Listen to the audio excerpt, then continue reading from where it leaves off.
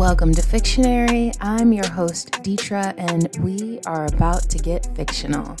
Fictionary is a place where readers and writers alike can sit back for a few moments and escape reality. Because let's face it, guys, there's plenty of time for that. Today, I'm bringing you 3 new stories from the 100 Words Challenge, currently running on the Facebook group Writer's World. Check it out if you haven't had the chance yet. Writer's World is a safe place for every writer to come and share and read and be encouraged. It's a group my sister and I started, and we hope that you all will enjoy it and come and partake.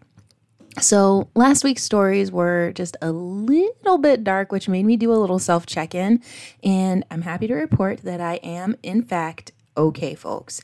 I just like to get a little spooky with it sometimes. And I mean, I don't know about anyone else, but I find that my writing sometimes will reflect my mood. So if I'm feeling lovey-dovey, it's a romance, maybe featuring zombies. And if I'm pissed off, it's an apocalyptic tale featuring probably zombies.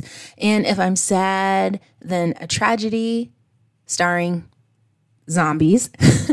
I mean, I've kind of been on a zombie kick recently because they're literally the perfect metaphor for so many issues and fears that we face as a society. So if you wanted to talk about consumerism or racism, globalism, you want to talk about pandemics, hysteria, well, let me tell you, zombies will work to tell your story.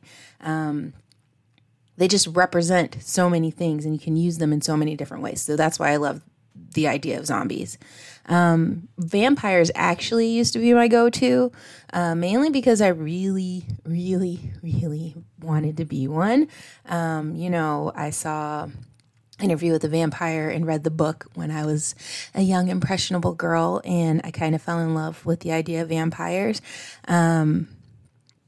But now that I am no longer a young and nubile teenager, the idea of being stuck in this form forever is kind of a drag. So I think I'd probably pass on the opportunity if it presented itself, unless it was Louis or Lestat or maybe Edward. You know, I like a little sparkly vampire. Hey, glitter over here. But actually, when I think about it, there's something that I noticed as I was going through my list of potential vampire baby daddies. Most of the vampires in our movies and our books are all white. So, like, what's up with that, guys? I think that maybe I should get back on the vampire bandwagon and I can write about the characters that I want to see. So, like, you know, Idris Elba as Dracula, or maybe Daniel Henney, or Avan Jogia, or Dev Patel, or oh my God, guys, Jason Momoa. Can you see him as a vampire? Oh, Diego Luna. I mean, like, literally, there are so many possibilities of fine, non-white men to suck our blood. It's pretty endless, the list that we have to choose from. So I think it's time that we start thinking outside of the box. All my writer friends in Hollywood, and let's start writing the stories that we want to see, because I really want to see one of those men as a vampire. Like, just thinking about it makes me feel inspired and I want to write a new book. Just saying. All about vampires. Hot vampire. Men of color. Come to me. If you're out there, I'm sending this out. You know, I wouldn't be opposed. That's all I'm going to say. I know it's getting a little weird up in here, guys. I'm sorry. So enough of the chit chat. We're going to go ahead and get right down to business. Let's get down to business. I'm not going to sing it, guys, because of copyright and, you know, that lovely mouse. I just don't want to be attacked. So, but I bet that song is in all of your heads right now, right? You're humming it. Keep it going. So today's stories are a little bit lighter, and I'm hoping that you guys will enjoy. They're all my original stories, but eventually what I'd like to see is you all send in some stories for me to read here. I'm giving you a warning before I start today that there is a story in this group of 3, this little trinity, that may or may not have to be sung. And I'm really regretting the choice to write this as is, but, you know, it is what it is at this point. It's written, it's done. it feels weird to just read it and not sing it. So we're going to sing it, and you guys can just skip through that. If you cannot handle my voice, I probably wouldn't listen to it myself, but hopefully you guys enjoy it. I'm already internally cringing just thinking about this upcoming recording of this story. As always, I'm going to be sharing 3 100-word stories today. I will give you the genre, I'll give you the word, I'll give you the character or action, and the title of the story before I read. So sit back, relax, grab yourself a cup of tea, and prepare to listen. Our first story for today is Collateral Damage. The genre is superhero. The word is raid. And the character is Chef. Strobing lights and cacophonous sirens set the catastrophic atmosphere of the dissonant disco happening around me. I watch, fascinated, as noodles soar by in a slippery ballet. I gasp as pots and pans clatter to the floor in a volatile drumbeat. I hit the ground as lasers shoot recklessly from the blazing periwinkle eyes of Captain Equinox. She is in pursuit of masked Mamba, and my restaurant is the collateral damage of this frenzied raid. "You okay, Chef?" Captain asks, as she effortlessly lifts me to my feet. She is gone, never hearing my reply. "Fucking superheroes," I mutter. You said it, Chef. Superheroes, man. They are reckless. Feel kind of bad for this character. The superhero's there to help, but what's happening? Their entire restaurant is destroyed. All right, that's the end of our first story. We're going to be moving into our second in just a moment. All right, so we're going to get into our second story, and I did pre-warn you all that there's one that I might be singing in, and I just want to say I'm not a singer, but hopefully you can bear with it and get the drift. So the title of the story is The Hunt. The genre is drama, hence the reason it's in play format. The word is curtail, and the action is partying. So before we start the music, I'm going to set the scene for you. Lost Girl, the character, a nondescript everywoman, dressed for a night on the town, enters a crowded nightclub, and the dancing crowd parts around her as she dances through in search of Lost Boy.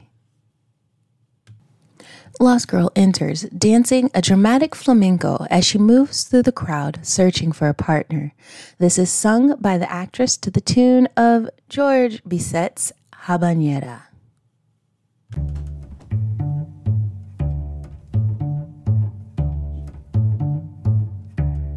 I've got my hair done, my face is beat, my brows are flawless and I smell sweet. This disco bunny is here to party. I need some fun, if you know what I mean.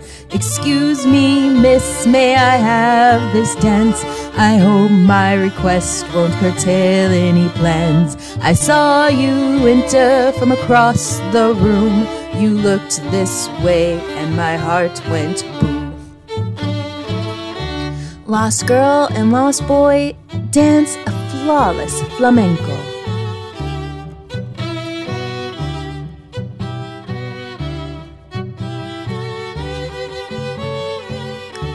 You wanna go? I really do. I'll get an Uber and we'll grab some food. I'll go with you. The night is young. Let's go to my place and we'll have some fun. The end. Okay, my people, you are not allowed to judge me. You are free to laugh. I know that was